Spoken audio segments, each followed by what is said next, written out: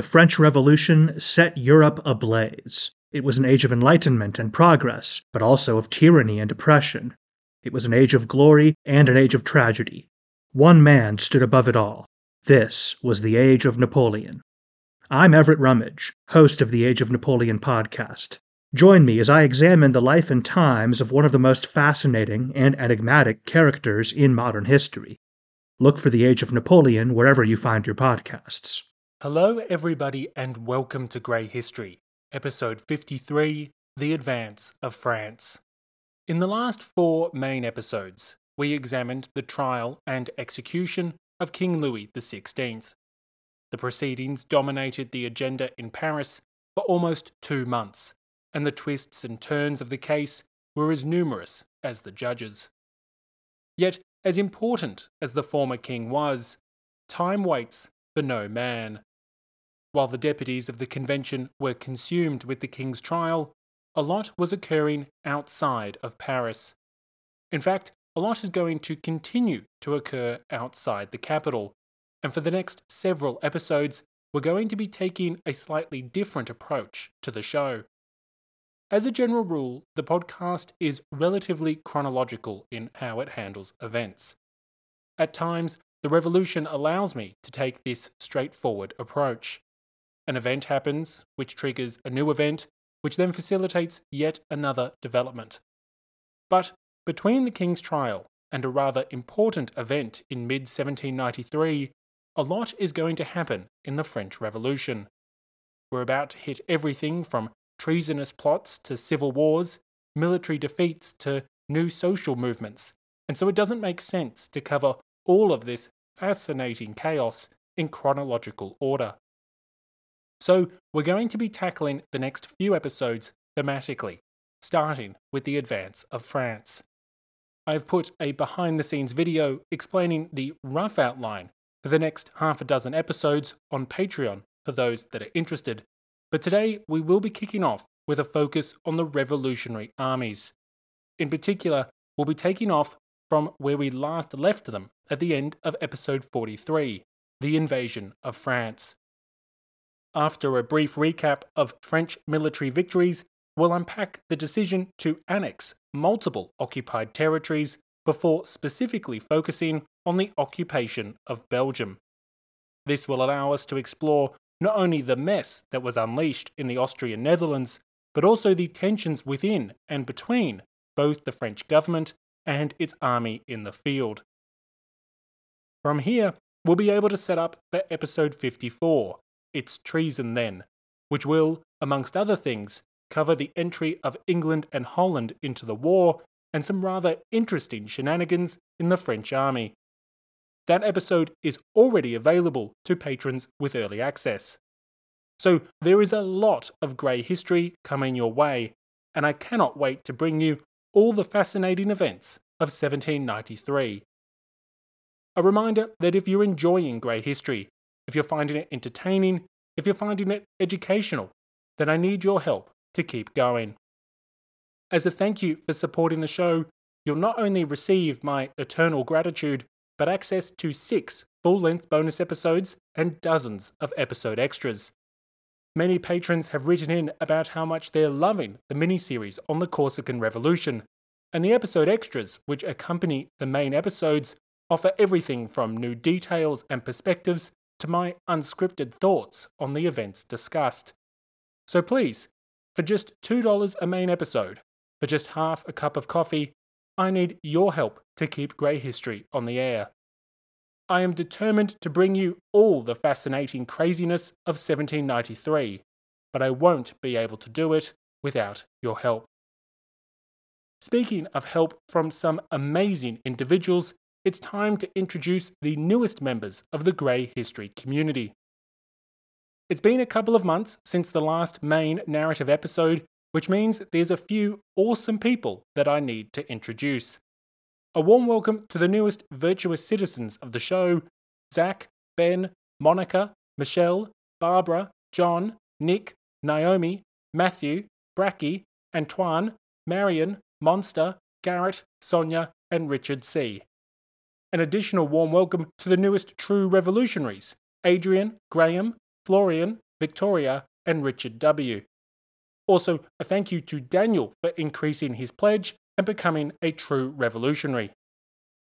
Another warm welcome to Susan, who not only wrote in some very kind words, but joins the fantastic champions of the people, Cynthia, George, Brady, Tim, Mark, William, Laura, Daniel, Monica, and Joel. Finally, thank you to the amazingly generous heroes of the revolution, Brian, Christy, and Charles. Anyway, that's enough from me. So please, if you're enjoying Grey History, come join the awesome community on Patreon. And now, let's get into it.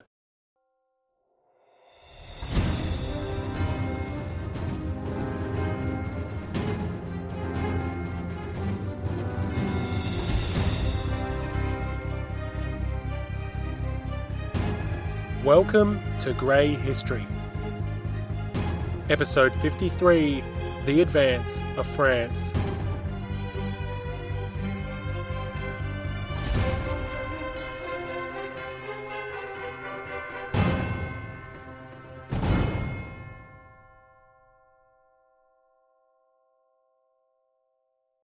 No one likes armed missionaries. That was the succinct warning of Maximilien Robespierre as he rallied against proposals for a revolutionary war. A war which Robespierre viewed as ill-considered and ill-advised, but a war which was commenced nonetheless. Yet, for all of Robespierre's doubts, for all of his concerns, as the end of 1792 approached, it wasn't clear that there was any truth in his now oft-quoted line. This conflict was not like any other.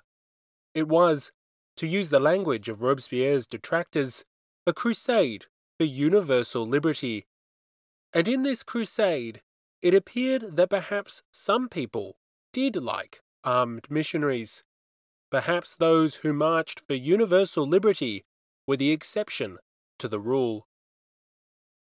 To recap where we last left the revolutionary armies, the military fortunes of France had undergone a tremendous transformation in the final months of 1792. In August, the seemingly unstoppable Prussian advance threatened to completely destroy the revolutionary project. It was the imminent threat of Brunswick and his coalition army which had helped to trigger both the overthrow of the monarchy and, weeks later, the gruesome September massacres. But after the heroic Battle of Valmy, a battle which realistically was little more than a glorified staring contest with cannons, the Prussian momentum all but evaporated. In an unexpected reversal of the previous months, it was now the French who were on the offensive. It was now the time for the advance of France. The following weeks were littered with victories. In the southeast, General Montesquieu pushed into Savoy, a region just south of Geneva, which was then part of the Kingdom of Sardinia. Today, part of modern-day France, the defenders were thoroughly routed, and success in the south was soon bolstered by the occupation of the county of Nice. However, the Kingdom of Sardinia was not the only regional power suffering losses of both territory and men. Further north, the French armies had equally impressive gains in the Rhineland. Over the course of just a few weeks, a series of important German towns and cities fell to the self-styled liberators. In short succession, the revolution's soldiers marched into Worms, Speyer, Mainz, and even Frankfurt. Suddenly, French armies seemed poised to pierce the Germanic heart of the Holy Roman Empire itself. Yet the gains of the fledgling Republic were still more numerous. Most importantly, the French army had monumental success in modern-day Belgium. Led by the former Foreign Minister Dumouriez, the hero of Valmy proved himself once again. At the Battle of Jemappes on the 6th of November, Dumouriez defeated a much smaller Austrian force. Dumouriez's numerical superiority hardly stopped the propagandists nor the practical implications. the local Austrian forces were vanquished from the field, and all of Belgium lay open. Within days, Brussels, Antwerp, and the neighbouring Prince-Bishopric of Liège had all been occupied. Once again, Dumouriez had proved himself to be the true hero of the Republic, one superior to the disgraced Marquis de Lafayette, who now wasted away in an enemy dungeon after his failed march against Paris in the wake of the overthrow of the monarchy. An act of immense treason that the heroic Dumouriez would never, ever, ever, under any circumstance, commit himself. Nope, it's just not going to happen. It was during these stunning successes that Robespierre's words seemed to ring hollow. Sure, enthusiasm for the revolution varied from region to region. Sure, some occupied lands were more enthusiastic than others. But in many locations, it was clear that there was at least some level of non-insignificant support for the arrival of the French. In the Rhineland, for example, the revolutionaries received a warm reception in some parts. South of Frankfurt, there were distinct pockets of support near Heidelberg, Mannheim, Speyer, and Worms, many of which were places which had seen pro-revolutionary activities and agitation prior to the war. Further north, the liberators were also greeted warmly in the German city of Aachen, which had been enduring its own political crisis for the last several years. Aachen had been the location where dozens of German kings had been crowned in the Middle Ages. It was one of the favourite residences of the great Frankish king Charlemagne, and so I'm sure the symbolism of this conquest was not lost on anyone. Nearby, the modern Belgian city of Liège was particularly enthusiastic to greet the French armies. Then an independent Prince-Bishopric, separate to the Austrian Netherlands, Liège had been a bastion for the émigré leaders and the repressive policies of the Counter-Enlightenment. The retreat of the French émigrés was a cause for celebration, and before long, clubs, assemblies, and liberty trees sprouted in the freshly liberated principality. The celebrations were similar in Brussels, where more than 2,000 Belgian exiles had marched with the French to liberate the territorial capital. Crowds shouted, "Long live the French! Long live our liberators!" as both the French and Belgian Democrats arrived. Interestingly, these crowds did so in Dutch, not French, as back in 1792, Brussels was primarily Dutch-speaking. French was not yet the dominant language, but its rise would be helped in part by the future French occupation throughout the Revolutionary Wars. Anyway, I digress. Perhaps the most notable welcomers of the French troops were the inhabitants of Savoy, who eagerly demanded annexation. Wasting no time at all, the region south of Geneva requested incorporation into France after a local assembly promptly abolished their old regime.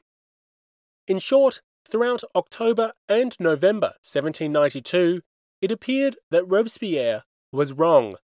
Not only did some people like armed missionaries, but there were even those who welcomed them with open arms. But all this liberating came at a cost, literally. The French Revolution had been caused, in no small part, by a bankruptcy crisis, and despite all the recent military success, the bills were piling up. Back in Paris, the convention grappled with how to pay for the immediate costs of the war, a war which hadn't even ventured that far beyond the frontiers. On the 10th of December 1792, the day before the king made his first appearance before the National Convention during his trial, one member of the Finance Committee made it clear that the war effort was financially unsustainable. The respected Deputy Cambon outlined the problem to his colleagues. The more we penetrate enemy territory, the more ruinously expensive the war becomes, especially given our philosophical principles and our generous idealism. He went on to say, "It is constantly said that we are taking liberty to our neighbours. We are also taking our coin and our provisions, and they will not even accept our assignats." With money, not to mention supplies and manpower running low, the convention had to figure out how to pay for all this liberating. It's here that financial considerations helped to drive the nation towards a policy of expanding the revolution. Upon the arrival of French troops, the convention received various calls from the occupied territories for annexation. These calls met with a variety of responses within the convention. While Savoy was annexed in November with only one dissenting vote, its close links to France and arguments of popular sovereignty helped mollify opposition. After all, the locals had eagerly voted in favour of union with France. Surely the revolution had to respect the wishes of popular sovereignty. But the case for incorporating other regions was far less clear. Some deputies were horrified at the idea of greatly expanding France, arguing that this was absolutely not a war of conquest similar to those waged by monarchs of previous eras. The Foreign Minister, Lebras, for example, warned his countrymen not to take advantage of the first burst of enthusiasm that leads towards annexation. Lebras, in particular, was keen to limit any expansion of the war, and he saw annexation as a threat to this objective. From his perspective, the annexation of territory near France risked angering neutral states, and potentially encouraged them into joining an alliance with Austria. Others, however, disagreed with this stance entirely. They pointed to all sorts of rationale in favour of annexation and French expansionism. One argument in favour was championed by Danton. Danton passionately championed the idea of expanding France's frontiers to what he called its natural borders. These natural borders, which weren't very natural at all, were bound by the Pyrenees Mountains to the southwest and the Alps and the Rhine River to the east. Conveniently for Danton and those who supported him, many of the newly occupied regions fell within France's so-called natural frontiers, and so the case for annexation was both simple and compelling, at least according to those in favour. Others supported annexation, but did so for alternative reasons. Some argued, for example, that annexation was the best way to protect the peoples of the newly liberated regions, and made the case that only through their incorporation into France could their continued liberty be ensured. Thus, annexation wasn't about expanding French borders, but rather expanding the liberty, equality, and justice that the Revolution had brought to France. And this sort of reasoning brings us to an interesting observation by historian Albert Sabul. Sabul notes that the Revolution's propaganda and the case for annexation were integrally bound together. On the 19th of November 1792, the Convention had decreed that it extended fraternal feelings and aid to all peoples who may wish to regain their liberty. Furthermore, it had instructed French generals to help these peoples and defend those fighting for the cause of liberty.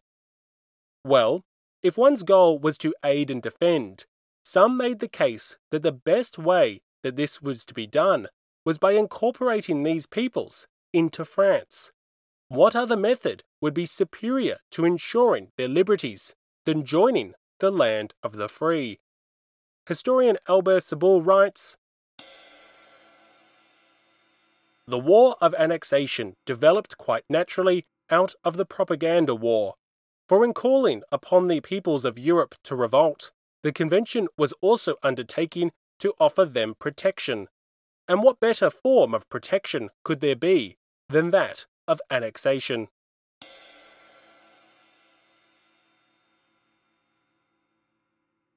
With multiple forces supporting a policy of annexation, the territorial expansion of France commenced with Savoy in late November.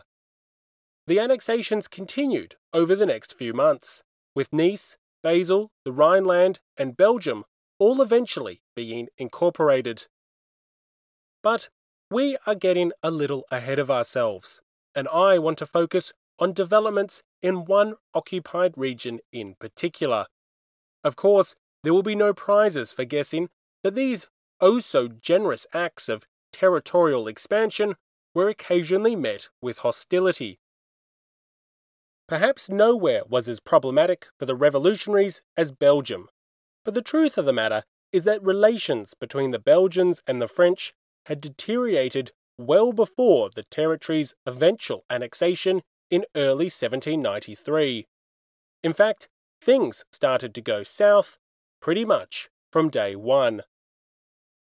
Say goodbye to your credit card rewards. Greedy corporate mega stores, led by Walmart and Target, are pushing for a law in Congress to take away your hard-earned cash back and travel points to line their pockets. The Durbin-Marshall credit card bill would enact harmful credit card routing mandates that would end credit card rewards as we know it. If you love your credit card rewards, tell your lawmakers, hands off my rewards. Tell them to oppose the Durbin-Marshall credit card bill. Some of us love history. Others used to or never did because history was presented as nothing but the rote memorization of names, dates, and facts. Basically, the story got left out, and that made history kind of suck. My name is Greg Jackson. I'm a university professor with a PhD in history, and bringing history to life is my passion. That's why I created my podcast, History That Doesn't Suck. I want to teach you everything you need to know about U.S. history, but I do so through stories. Let me tell you about George Washington begging his men not to mutiny against Congress, Clara Barton saving Union soldiers amid enemy fire, enslaved Frederick Douglass risking his life for liberty, and about so many other figures as their real experiences make industrialization, social movements, and even congressional debates and tax policy come to life. Subscribe to History That Doesn't Suck today, and join me, Professor Greg Jackson, every other week for a new episode, where I'd like to tell you a story. To back up a bit, even before the Revolutionary War had commenced, the war lobby within France had been fixated on Belgium. Back in 1792, Belgium was not an independent nation. Instead, much of modern-day Belgium, as well as modern-day Luxembourg, were part of what was then called the Austrian Netherlands, a collection of territories governed by Austria. From October 1789 until late 1790, the Austrian Netherlands had undergone the Brabant Revolution, an event which briefly created the United States of Belgium. This year-long revolution was eventually crushed by Austrian soldiers, but it had demonstrated the revolutionary potential of the territory.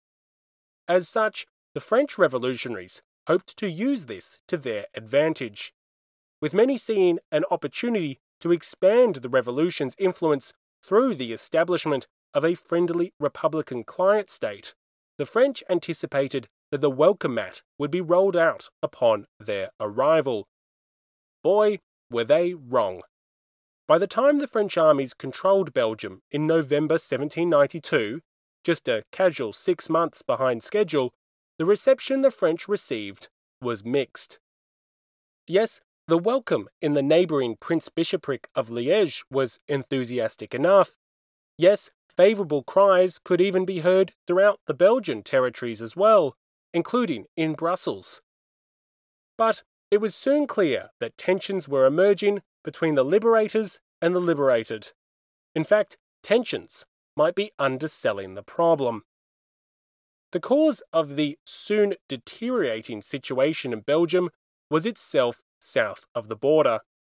On the 15th of December, the convention issued its famous December Decree, which established revolutionary administration in occupied lands. The actual substance of this decree was relatively simple, even if it had monumental consequences. Attempting to revolutionize the newly occupied regions, the deputies swept aside local governments and disbanded the previous regimes. almost every aspect of society was overturned. Nobility, privileges, taxes, and traditional institutions were all abolished, just as they had been in France. In their place, the Convention decreed the establishment of revolutionary administrations. In short, these territories were now essentially governed by the French National Convention, and the Convention had every intention of exporting the revolution, whether the inhabitants wanted it or not. Now, this might not seem like a terrible development. Sure, the changes were significant, but were they not popular? After all, the inhabitants of Savoy had unilaterally abolished their own old regime, and the abolition of privileges and other feudal practices was bound to be a vote winner with many commoners. Well, that may be true, but the enforcement of all revolutionary policies included the application of those which were far more contentious than the suppression of feudalism. Most notably, it included a whole host of very divisive policies concerning one of, if not the, most important facets of people's lives. Of course, I am referring to the Revolution's religious reforms.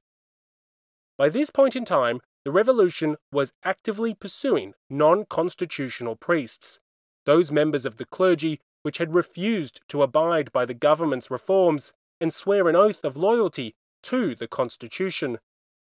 Many clerics had fled France, while others were forced into hiding, and some unfortunate few had been imprisoned, including those who met their end in the bloody prison massacres of September. Combined with the forced closure of monasteries, the nationalization of church property, and reforms to all aspects of the church's administration, the Revolution had essentially declared war on the Catholic Church. And that was slightly problematic, because if there was one thing that the Belgians liked, besides beer and urinating statues, it was the Catholic Church. As a quick aside, the famous Manneken Pis statue in Brussels, the one of the small boy peeing, the original statue was actually installed in 1619. So, little Manneken witnessed the French invasion, as well as the complete shit show that I'm about to describe. When news reached Brussels that France would unilaterally impose constitutional and religious reforms on Belgium, the unrest was immediate. But to understand this unrest and why it was immediate, we do need to briefly explore Belgium's recent history. The Austrian Netherlands was one of the most Catholic regions of Europe, and in a bad omen for the French, the Belgians had experience in violently resisting any encroachment on what was perceived to be their traditional rights and institutions. In fact, a key contributor to the Brabant Revolution of 1789 was opposition to Austrian-imposed reforms. Far from a radical revolution seeking to implement Enlightenment-inspired ideas, historian Robert Palmer claims that the Brabant Revolution was conservative in origin, seeking to protect traditional rights, privileges, and constitutional practices from imperial reforms which were inspired by the Enlightenment. This is important because the revolutionary faction which eventually came to dominate the United States of Belgium was staunchly conservative in its outlook. Being staunchly conservative, this faction, the so-called statists, backed the power and position of the territory's traditional estates. This included the wealth, the privileges, and the prerogatives of both the Catholic Church and its clergy. Any policy perceived to be endangering the position of Catholicism within society was rejected outright. Now, to give an example of what this meant, the well-meaning Austrians had made the terrible mistake of attempting to open up public offices to non-Catholics. This proposal soon became one of the many rallying cries for the Belgian rebels. And despite the Brabant Revolution being crushed at the end of 1790 by Austrian forces, the statists still enjoyed widespread support in Belgian society by the time of the French occupation 2 years later. So, given the response to the comparatively mild Austrian reforms, and given the widespread support of the staunchly conservative and pro-Catholic statist faction, you can imagine the kind of reaction that was elicited from the Belgian population when the French announced they planned to let the Belgians do what they want in the spirit of self-determination and popular sovereignty and... Oh wait, no, that's not it at all. Let's try that again. Given the response to the comparatively mild Austrian reforms, and given the widespread popular support of the staunchly conservative and pro-Catholic statist faction, you can imagine the kind of reaction that was elicited from the Belgian population when the French announced they planned to forcibly introduce the brutal castration of the Catholic Church. Forget allowing Protestants to hold public office. The December Decree facilitated the introduction of all of France's controversial religious reforms in Belgium. Going forward, Protestants, atheists, and even Muslims would be allowed to elect local Catholic priests. Furthermore, the authorities could force the closure of monasteries and other religious orders, while simultaneously abolishing the feudal rights and privileges of church estates. Finally, these reforms imprisoned priests who refused to disobey the Pope. They required them to swear sacrilegious oaths, and perhaps most importantly, the December Decree enabled the nationalization and sale of church property. The December Decree was thus a red rag to a bull, and before long, the Belgians were marching in the streets. No equality, no new laws, we want our estates, we want our old constitution and nothing else. These were the cries of agitators who rallied around the traditional three estates and demanded the protection of not only the priesthood and nobility, but also the prominent place of Catholicism in society. These demands were heard not just in the streets, but in the primary assemblies as well, adding democratic and popular legitimacy to the fast-forming opposition. Despite being told to swear an oath to uphold equality and liberty, every single one of Brussels' 22 city sections refused to do so. From the perspective of the revolutionary occupiers, the situation was rapidly deteriorating. Before long, Belgian Democrats and French soldiers were being attacked in the streets, not only at night, but during the day as well. Speeches and pamphlets implored locals to protect their traditional institutions, and most importantly, to protect their priests. By the end of December, local assemblies across Belgium had all lodged protests to the National Convention in Paris, including assemblies in Antwerp, Bruges, and Ypres. The French had been greeted as liberators just weeks before, but with sentiment firming against any interference in constitutional and religious matters, it was fast becoming clear that maybe, just maybe, Robespierre was right. No one likes armed missionaries. With the situation in Belgium fast transforming from favourable to anything but, one worried French onlooker wrote to the French Minister of Foreign Affairs. The author of this impudent decree must have known nothing about Belgium and its inhabitants. He probably ignored that this obstinate and warlike people withstood an 80-year war against the kings of Spain, who had infringed upon their rights. Sharing the concerns of this contemporary were some prominent members of the National Convention. Just 3 days after the December Decree's passage, Marat asked what right the French had to force the Belgians to adopt laws they did not want. 2 months later, Robespierre warned of the dangers of wounding popular sentiments, cautioning that such actions could endanger the interests of mankind. By February, however, this warning was a tad too late. Of course, the impotent nature of the December Decree is a matter of perspective, and the French government had its justifications for enacting these controversial measures. Firstly, financial considerations played a part, as these reforms allowed the government to do several things. With revolutionary administration established, the French could seize church property as well as that which belonged to others deemed counter-revolutionary. The nationalized assets could then be used to fund the war effort, and the implementation of revolutionary government also facilitated the payment of much-needed supplies with revolutionary assignats. Few wanted to take payment in the revolutionary paper currency, but now Belgian businesses had little choice but to take the assignats with a smile. In addition to financial considerations, the decree ensured a uniform approach to the governance of the occupied territories. Prior to the reforms, the French armies, and in particular their commanders, had more or less done whatever the hell they wanted. Some officers encouraged their troops to vigorously live off the land, aggressively forcing loans from local inhabitants while eagerly implementing revolutionary policies.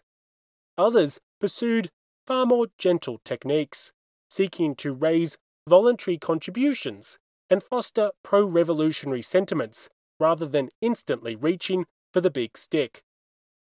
This divergence in approach was seen as problematic in Paris, and so the December Decree allowed the convention to ensure that its decisions would be the ones implemented on the ground. This was something that some deputies were particularly keen to ensure occurred in Belgium, where General Dumouriez seemed to be adopting a rather light-hearted and less than pure approach to the revolution's governance of Belgium. In fact, historian Simon Schama claims that the December Decree was expressly aimed at thwarting Dumouriez's autonomous policy by subjecting his authority to the convention's representatives. This stance is supported by the language of some deputies, including Cambon, who we heard from just before on the financial issues posed by the war. Cambon warned the convention in November of the risks of successful and popular generals, and therefore called for the introduction of strict rules to limit their power and independence in the occupied territories. The deputies, steeped in knowledge of ancient Rome, were all too aware of how the late Republic had been menaced by popular commanders who were too independent from the Senate.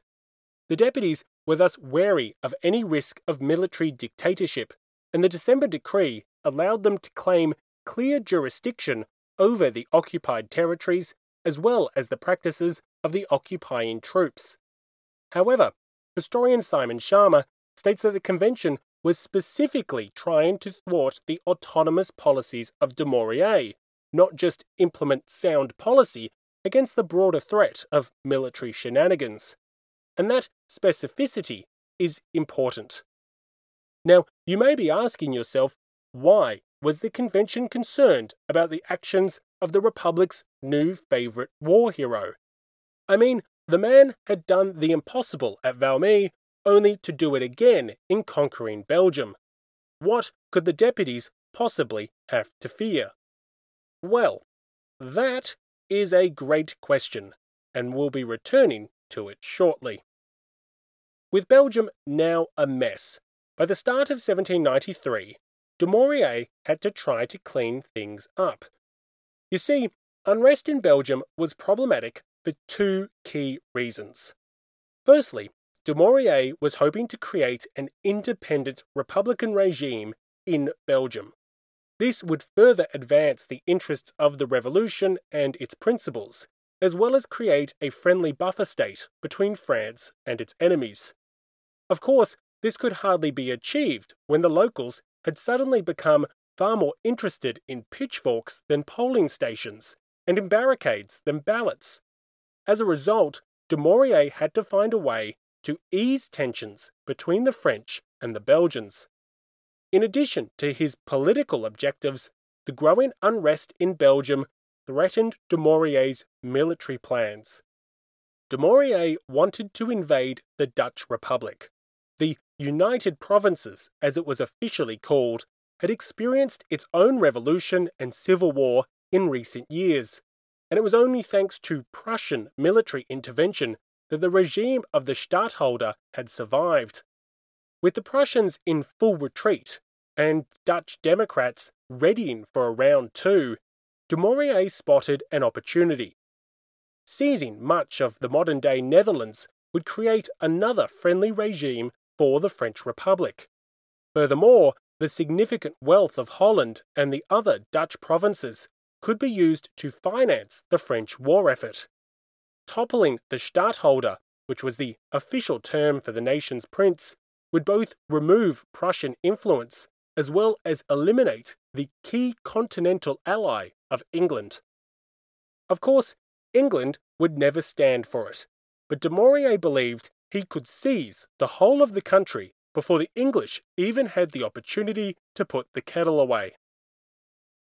However, Belgium was now looking like it might revolt, and the last thing Dumouriez could do was invade what some called the Upper Netherlands, only to have the Lower Netherlands, aka Belgium, break out in open rebellion.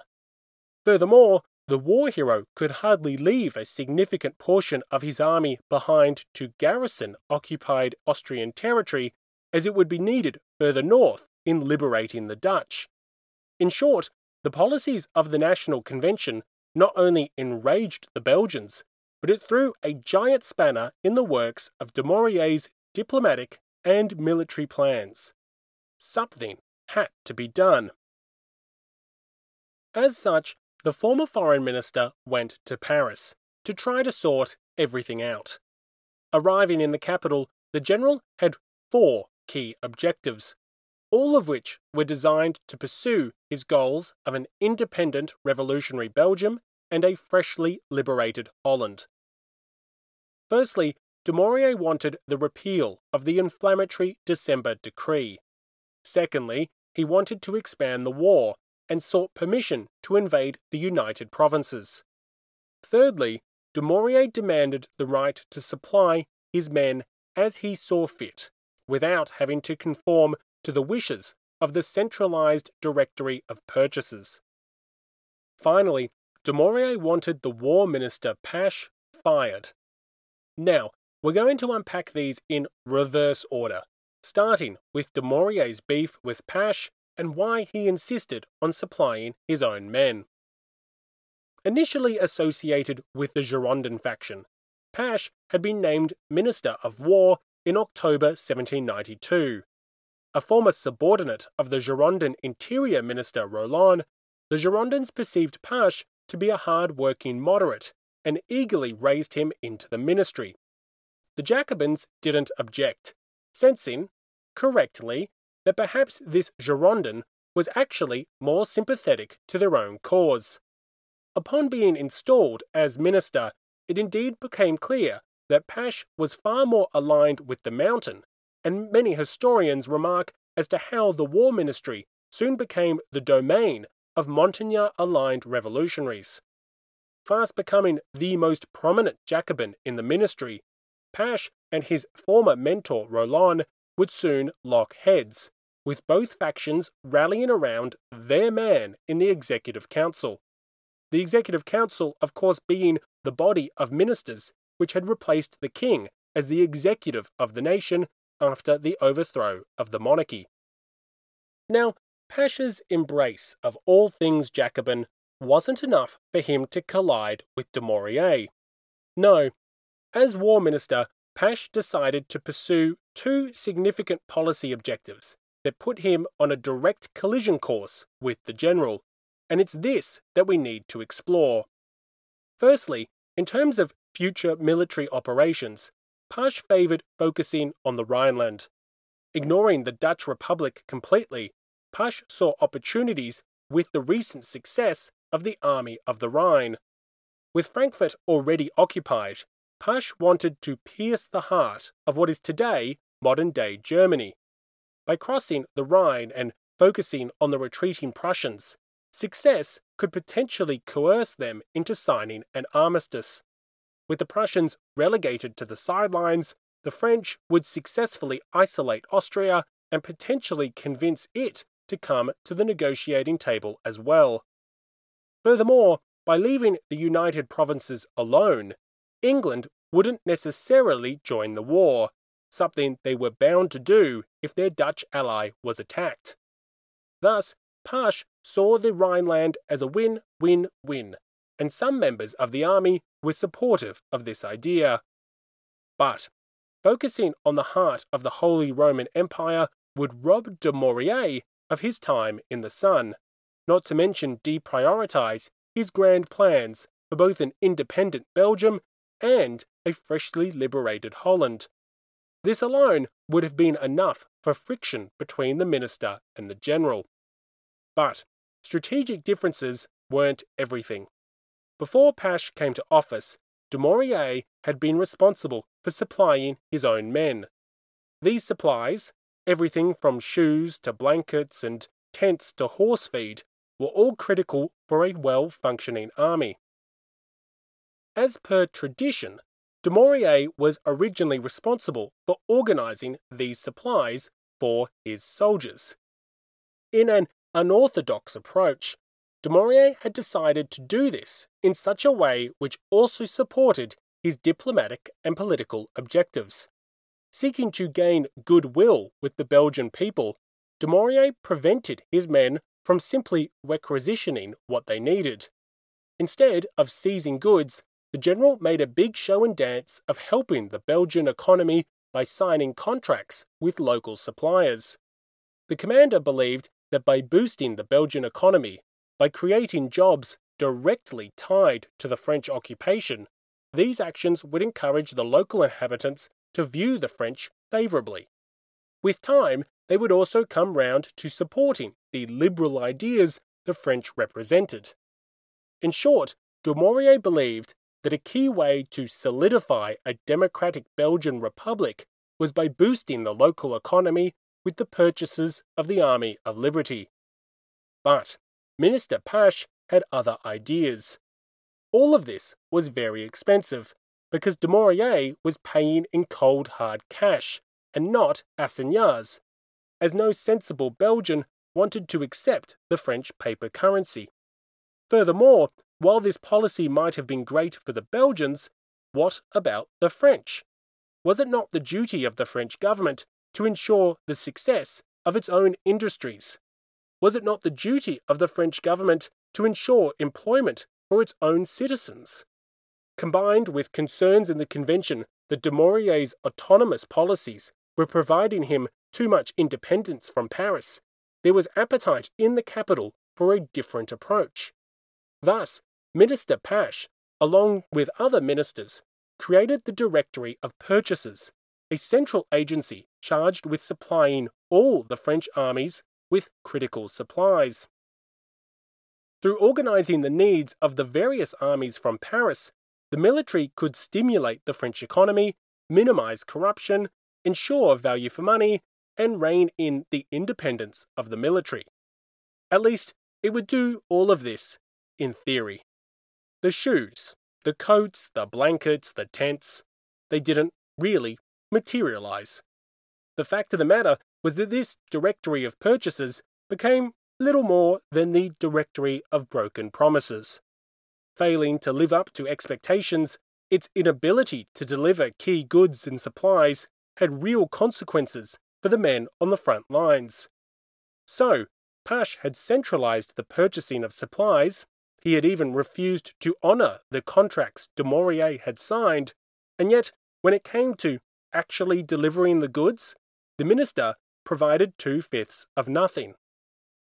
As a result, the minister's creation of the Directory of Purchases and the perceptions of incompetence which followed opened up another rift in the fast-emerging conflict with Dumouriez. From the perspective of the general, the War Ministry was frustrating his brilliant plans for both the Upper and Lower Netherlands, while his troops were suffering as they were left deprived of basic goods. Goods which he could no longer source himself because of the ministry's interference and the convention's restrictions. Adversely affecting everything from his under-resourced troops to his overinflated ego, Dumouriez had had enough. The minister needed to go. Now, we have gone down a rabbit hole just a little bit, but our brief excursion into the Pache-Dumouriez feud is about to make a lot of sense. Although Dumouriez eventually succeeds in getting the minister dismissed and his centralized directory of purchases disbanded, the general didn't solve all of his Pache-related problems. Having turned the War Office into a refuge for Jacobin-friendly revolutionaries, and having been the Mountain's main man in the ministry, Pache had strong connections to the Montagnards. Critically, although Danton wasn't heartbroken to see him dismissed, another influential Jacobin was. That individual was none other than everyone's favourite radical journalist, Jean-Paul Marat. Marat, as well as others in the Mountain, had already detested Dumouriez for months. Even in the opening weeks of the war, Marat had denounced the then foreign minister as the instrument and protector of the Bressoans. Dumouriez's victory at Valmy and his refusal to collude with the now traitorous Lafayette hardly earned him a reprieve. Many in the Mountain continued to view Dumouriez with suspicion, associating him with the Girondins and thus with their various plots and schemes. Of course, we know that Dumouriez's personal politics was far closer to that of the Feuillants. In fact, he was even feuding with Roland and other leading Girondins in the final months of 1792. But even though he wasn't really a Girondin, Dumouriez could hardly embrace his true sympathies as a constitutional monarchist, which loathed the increasing radicalism of the revolution. Thus, the general had little room to move politically, and Dumouriez could hardly differentiate himself from the Girondins, who he had allowed himself to become politically tied to. Now, where I'm going with all of this is that even before being dismissed from the War Ministry, the Pache-Dumouriez feud, and to a much greater extent, the Pache-Roland feud, begins to emerge as yet another fault line between the Montagnards and the Girondins. On the last day of 1792, Marat proclaimed that he had evidence that the Roland faction, aka the Girondins, were undertaking a criminal scheme to destroy the honest and patriotic War Minister Pache. Marat attacked Dumouriez as part of his denunciations, meaning that even before Dumouriez had succeeded in having Pache dismissed, the feud between the War Minister and the war hero had already been incorporated into the broader factional struggles of the revolution. And to be clear, all of this is happening in the context of broader factional struggles. Throughout January 1793, the Executive Council was essentially consumed by the strife between the two factions, with the Girondin Interior Minister Roland and the Jacobin War Minister Pache being the two rallying points for each respective group. Depending on the contemporaries consulted, and depending on the sympathies of later historians, either man could be the hero or the villain. It just depends on who you ask.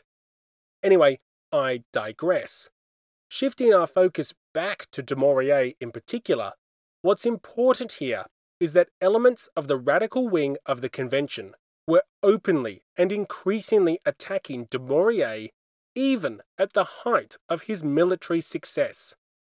For these deputies, everything the general was trying to achieve was viewed with suspicion. Was he part of a Girondist plot? Was he part of an aristocratic plot? Was he planning his own plot, a military coup or something similar? After all, in the eyes of his political opponents, he had been rather lenient to those retreating Prussians in the aftermath of Valmy. Remember, some had accused Dumouriez of secret negotiations or even taking Prussian bribes, as his army rather lethargically shadowed the Duke of Brunswick as he retreated across the frontier. These were generally quiet suspicions, but in some cases they were becoming open accusations. Combined with the efforts to restrict Dumouriez's autonomy in Belgium. All of this meant that by the start of 1793, there was growing hostility between the nation's most prominent military commander and some sections of the government he supposedly answered to. This increasing conflict between Dumouriez and the radical elements of the capital was by no means an inconsequential development. In fact, this division and distrust would prove critically important. So, Dumouriez eventually managed to achieve 2 of his 4 objectives. Pache was moved on, although that did take a while. In fact, both Pache and Roland eventually left the ministry, and it was hoped that the Jacobin and Girondin tensions would stop distracting the government upon their departure. Yeah, I rolled my eyes at that too. At this point in time, you've almost got better odds of the Jedi and the Sith burying the hatchet first, or the lightsaber in that case. Anywho, with Pache out the door, Dumouriez was allowed to supply his own troops as he saw fit, which was great, although Dumouriez had now been waiting months for his rather small request of 30,000 pairs of shoes and 25,000 blankets. But it's not like his men would have needed that over winter. Just don't ask them to confirm that. Now, with 2 out of his 4 goals achieved, what about the other 2 objectives of Dumouriez's trip to Paris in January 1793? What about his efforts to lobby for his planned invasion of the Dutch Republic? And what about his proposed repeal of the Convention's December decree, which expanded revolutionary administration into Belgium? On the topic of the invasion of Holland, Dumouriez had terrible, and I mean terrible, timing. For listeners who are very good with dates, you might have picked up that the general was making the case for the invasion right in the middle of the king's trial. What does this mean? Well, just before Dumouriez sought permission to invade the Dutch Republic, Girondin deputies had broached the idea of the appeal to the people, the national referendum to determine the fate of the king. More importantly, some had started to argue that the king had to be spared in order to avoid expanding the war.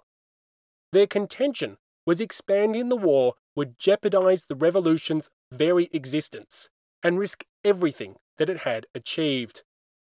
So, what we have here is a situation where Girondin deputies are standing up in the convention and arguing against the expansion of the war, while the general most commonly associated with the Girondins is talking to the Executive Council, seeking to, oh, that's right, dramatically expand the war. Dumouriez could argue all he liked that the Upper Netherlands were ripe for liberation. He could claim that an imminent revolution in England would cripple her ability to respond. But the fact of the matter was that the Girondin-aligned general was demanding a dramatic expansion to the war at the very same moment that most Girondin deputies were arguing that such a development would be devastating to the Republic, and using that consequence as justification to keeping Louis's head attached to his body.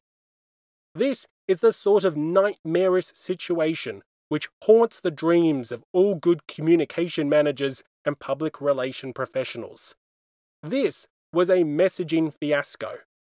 In fact, I'm not sure if Dumouriez could have chosen a worse time to pop the question had he tried.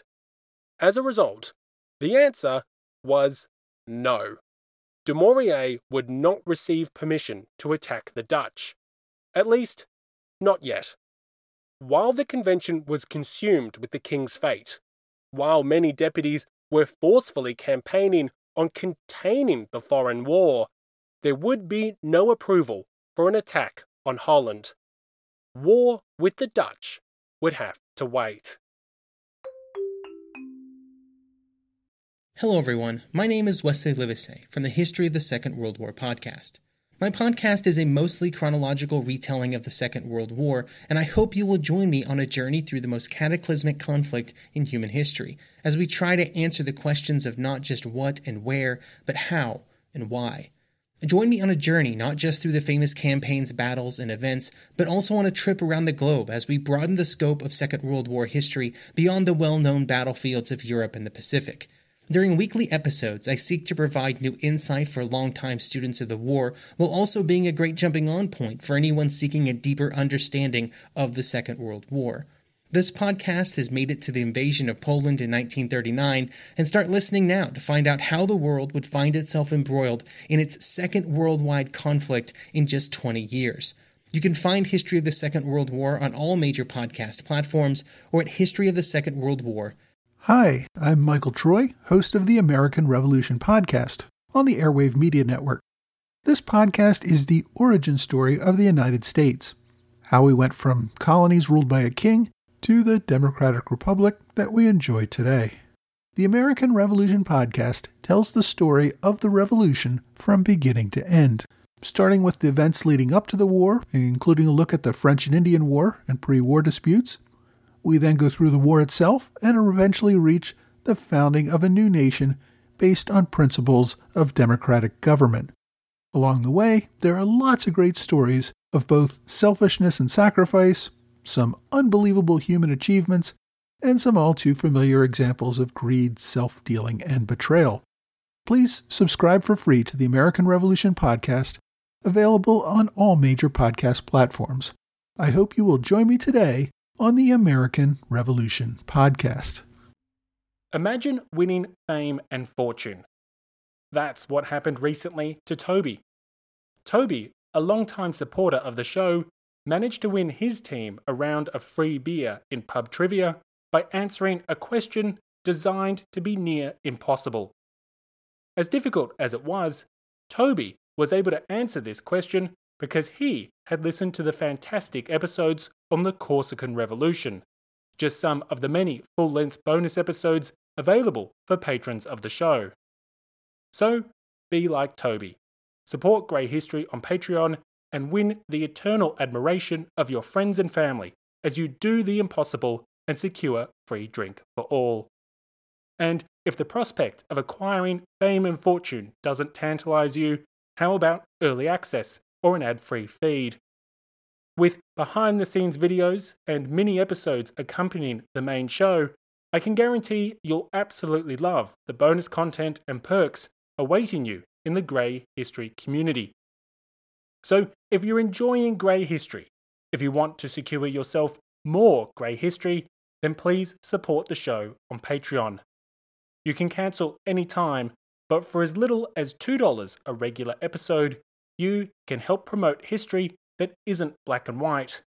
You can binge hours of additional Grey History content, and potentially you can win the respect of your friends and family by showing off your niche 18th century history knowledge, all while winning a round of free drinks. So don't wait, Google Grey History Patreon or click the link in the show notes. I look forward to welcoming you personally. With his invasion plans rejected, what about Du Maurier's efforts to have the December Decree repealed? What about his efforts to soothe tensions with the Belgians by reversing the expansion of revolutionary administration? On this issue, Du Maurier held nothing back. He warned the government that the sacred law of freedom and equality could not be preached like the Quran with a saber in hand. Furthermore, he advocated that constitutional and religious reforms were matters of sovereignty which belonged to the Belgian people and not their French occupiers. Finally, he proclaimed that the French must not and could never be conquerors, and warned that the December Decree would result in rebellion, civil war, and ultimately the Austrian reconquest of Belgium. Du Maurier had promised the Belgians freedom and liberty, and so he fought on their behalf for their right to self-determination. However, once again, the general came up short. While the Foreign Minister, Lebras, was sympathetic to Dumouriez's position, the deputies of the convention were not. The convention had a variety of reasons to enforce its December decree. From their perspective, it was just good policy, solving a range of financial and political questions in one simple move. Surely the best way to secure the revolution abroad was through enacting the same just, wise, and equitable measures which had been introduced in France. Who would oppose the abolition of privileges, the rationalization of government, and the regulation of the Catholic Church? Who would resist the seizure of underutilized church property to fund the necessary war of universal liberty? Indeed, who would object to such obviously fantastic measures? Who but a counter-revolutionary? For the most radical deputies of the convention, for the deputies who already distrusted and in some cases outright denounced Dumouriez, what they saw was not a general lobbying on behalf of the rights of a neighbouring people, but one scheming on behalf of some yet-to-be-exposed conspiracy. In an environment characterized by belief in sinister plots and secret cabals, it appeared to the radical Jacobins that the general was pushing an agenda that was not advantageous to the revolution in Belgium. Instead, it appeared as if he was championing the interests of foreign nobles, priests, and well-to-do citizens. It seemed like the Girondin-aligned general was colluding with the local elites, just like his Girondin allies did back in France. And this brings us to the key question of this episode. What exactly was Dumouriez up to? Given Dumouriez's eventual actions, many historians with Jacobin sympathies see an ambitious man who was up to some good-for-nothing schemes. They see a general who was masking his own interests with the use of revolutionary language. Historian Georges Lefebvre, for example, states that Dumouriez was pursuing his own economic and political policies because the general hoped to have himself installed at the head of a newly independent Belgium. That's right. Lefebvre accuses Dumouriez of promoting Belgian interests in an effort to position himself as the leader of an independent republic or principality. Lefebvre writes, "Not content to make himself financially independent, he tried to treat the Belgians with care, to pave the way for his candidacy should they obtain an independent government. Here, the war was less than a year old, and already a Bonaparte was knocking at the door. With his plans endangered, Dumouriez hurried back to Paris on January 1, but he obtained nothing."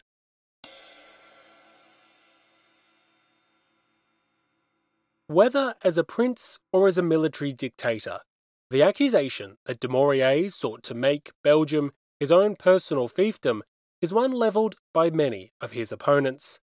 They see Dumouriez's advocacy on behalf of Belgian institutions and estates, and his gentle treatment of the Catholic Church, as proof of both self-interested conspiracy as well as calculated compromise with the counter-revolution. Given the existing claims as to potential secret agreements with the retreating Prussians from months earlier, and given the general's future actions, you can see why this mud has a tendency to stick. But it is noteworthy that many conservative historians disagree with this assessment of what motivated Dumouriez. Instead, they see a general who understood the political realities of the situation on the ground. Historian Adolphe Thiers, for example, claims that Dumouriez recognized, better than any deputy in Paris, the true desires of the Belgian people. Thiers states that while the Belgians were eager for a revolution, they did not desire one that was anywhere near as radical as that which had occurred in France. The Belgians were not ready to abolish their traditional estates, and they certainly had no interest in reforming the Catholic Church, let alone seizing its assets and replacing its priests.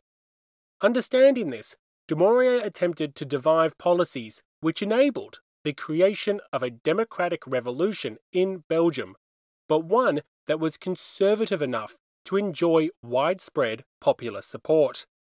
Historian Simon Schama agrees with this assessment and has a far more sympathetic view to what Dumouriez was trying to achieve. Schama claims that Dumouriez correctly identified that the revolution's policies were fast transforming a potential ally into an unnecessary enemy, and defends Dumouriez's actions with conviction. Historian Simon Schama writes, his plan, following Jemappes, was to create an independent Belgian republic that would deny the southern Netherlands to the Austrians while not provoking the British into war. This meant supporting the more conservative of the two Belgian aspirant political groups, the Statists, against the Democratic Republicans. This was a calculated decision to co-opt the Belgian elite who had led the revolt against the Austrians and avoid alienating the majority of the population by extending French anti-clericalism to one of the most fervently pious Catholic populations in Europe. It was, in fact, the only policy that had any chance of attaching Belgian loyalties to France, since, as Dumouriez understood, the rebellion against Austria had been fueled by the province's determination to protect traditional institutions against imperial reforms. But to the militants in the convention, it looked suspiciously like a lingering beyond compromise with the counter-revolution. Dumouriez was accused of wanting to create his own military and political base by selling the liberation of Belgium short, repudiating the true indigenous revolutionaries, and intriguing with local aristocrats, priests, and army contractors. His proposed native Belgian army, for example, was to be financed by a loan from the clergy, produced on the understanding that they would not be subjected to French clerical legislation. To Dumouriez, this seemed like a sensible compromise. To Cambon and his critics in the convention, it was flagrant evidence of a Caesarist plot.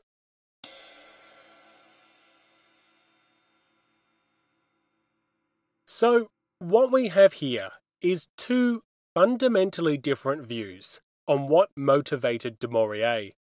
On one hand, his defense of the Belgian estates and his attempts to protect the local church were all part of a campaign to see himself installed as Belgium's new leader. On the other hand, some historians argue that Dumouriez understood that provocative French policies would result in the Austrian reconquest of the territory, and that the only way to solidify the revolution in Belgium was through moderation and respect for local traditions and customs. In the episode extra for this episode, we'll be unpacking this debate further, as well as diving into some of the political divisions within Belgium which complicated the situation for both the French and Dumouriez in particular. To give a hint of what we'll be discussing, I would point out that there is no reason why both of these rationales for Dumouriez's actions can't be true simultaneously. Whatever his true motivations, Dumouriez failed in his efforts to have the aforementioned traditions and customs respected. Upon departing Paris, the general left near empty-handed. Yes, the war minister Pache would eventually be dismissed, and yes, he could once again supply his own troops as he saw fit. But there would be no immediate invasion of Holland, and most importantly, revolutionary administration would still occur in Belgium. Critically, however, Dumouriez had managed to convince the Executive Council to delay the implementation of the December Decree. Now, this may sound like a win, but it wasn't. You see, the postponement of revolutionary administration merely created more headaches for Dumouriez, both in Belgium and in France. In Belgium, the locals were hardly placated by this development. They wanted a repeal of the December Decree. That is what Dumouriez had promised, and that is what he had failed to achieve. As a result, the territories continued to spiral towards open rebellion, On the 8th of January 1793, representatives from Brussels, Antwerp, and other major communities convened in Brussels. Here, they crafted a manifesto which rejected the principles and laws of the French Revolution. In fact, they even repudiated the rights of man, one of the core ideological pillars of the revolutionary movement. Incensed at French overreach, the liberators were reminded that the Belgians had been promised no intervention in constitutional or religious affairs. Furthermore, they were reminded of the supremacy of the Belgian people in matters of their own sovereignty. In a stinging rebuke of the French, the Belgians even went as far as accusing the French of violating their sacred rights and sovereignty, a claim which challenged the very core of French propaganda, which claimed that France intended to selflessly liberate the oppressed peoples of Europe. As the weeks passed in January, the situation only deteriorated further, with support for both the French and a Republican revolution declining by the day. It was this deterioration which led some French, including the Minister of Foreign Affairs, Lebras, to give up on the idea of an independent Belgium. While the idea of a Belgian republic had once considerable cross-faction support, it now seemed impossible. Throughout January, many in the French government lent their support to the annexation of Belgium. Only through the direct incorporation of the territory could an Austrian reconquest be prevented and civil strife subdued. As such, the convention finally decided to annex the territory. The dream of an independent Belgium was postponed for another time. But from the perspective of Dumouriez, the situation wasn't just getting worse in Brussels. It was also getting worse in Paris. Dumouriez's success in having the December decree delayed infuriated some members of the National Convention. Remember, according to historian Simon Schama, the convention had passed the December decree in part to prevent Dumouriez from pursuing his independent policies. This had also been a motivation to centralize purchasing of supplies within the War Ministry, as well as consolidating monetary matters within the Treasury. Yet, despite the convention having passed a decree, despite the deputies clearly trying to curb the general's autonomy, Dumouriez was still somehow managing to find ways around this. The general had convinced the Executive Council, specifically the Foreign Affairs Minister Lebras, to delay the decree's implementation, and this delay was unacceptable.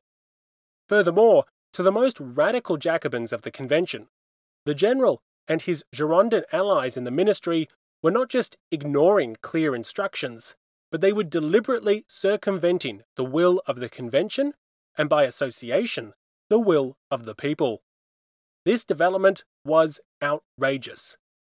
It smelt of Girondin conspiracy, and so the sponsors of the decree and the most radical elements of the convention set about rectifying the situation.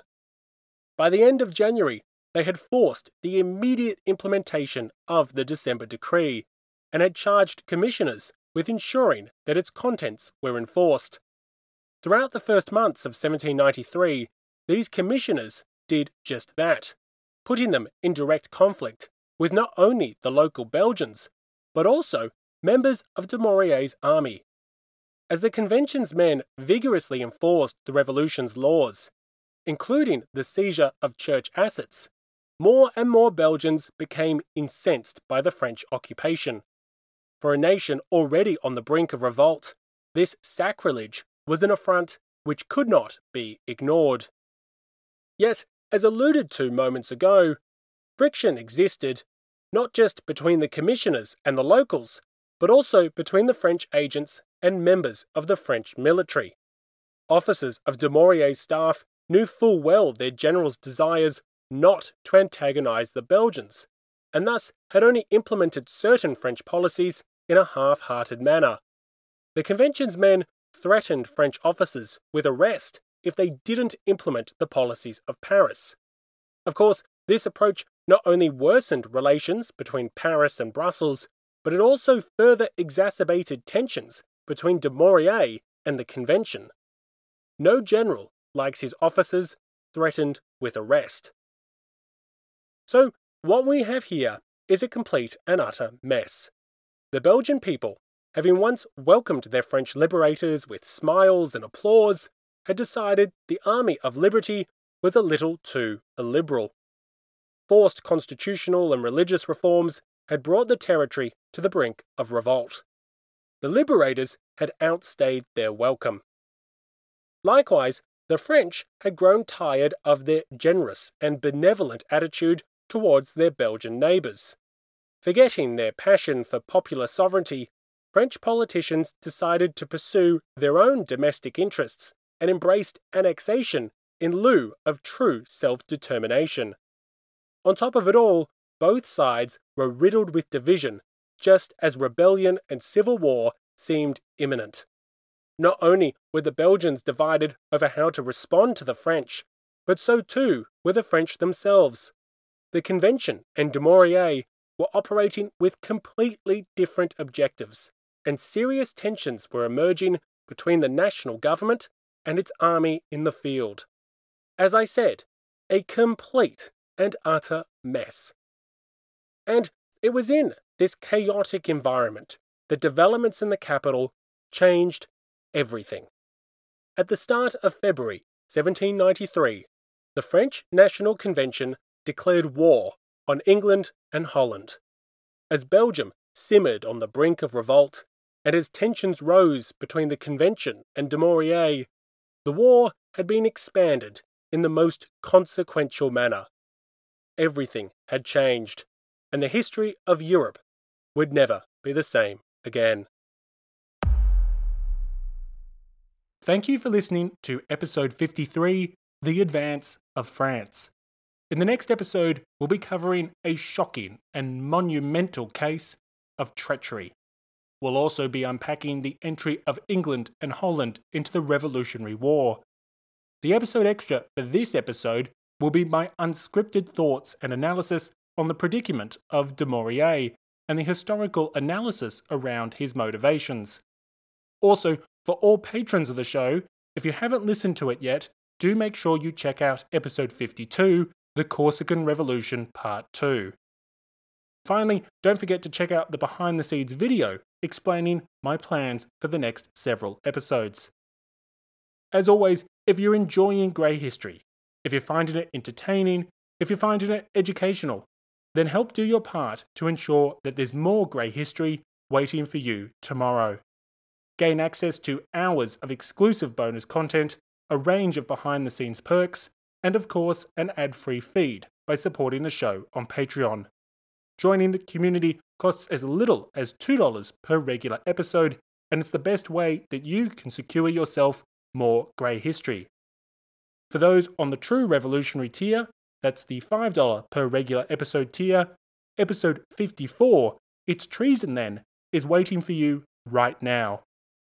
Thank you to everyone supporting the show on Patreon, including the extraordinarily generous heroes of the Revolution, Brian, Christy, and Charles.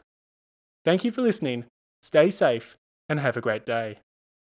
Say goodbye to your credit card rewards. Greedy corporate mega stores, led by Walmart and Target, are pushing for a law in Congress to take away your hard-earned cash back and travel points to line their pockets. The Durbin-Marshall credit card bill would enact harmful credit card routing mandates that would end credit card rewards as we know it. If you love your credit card rewards, tell your lawmakers, hands off my rewards. Tell them to oppose the Durbin-Marshall credit card bill.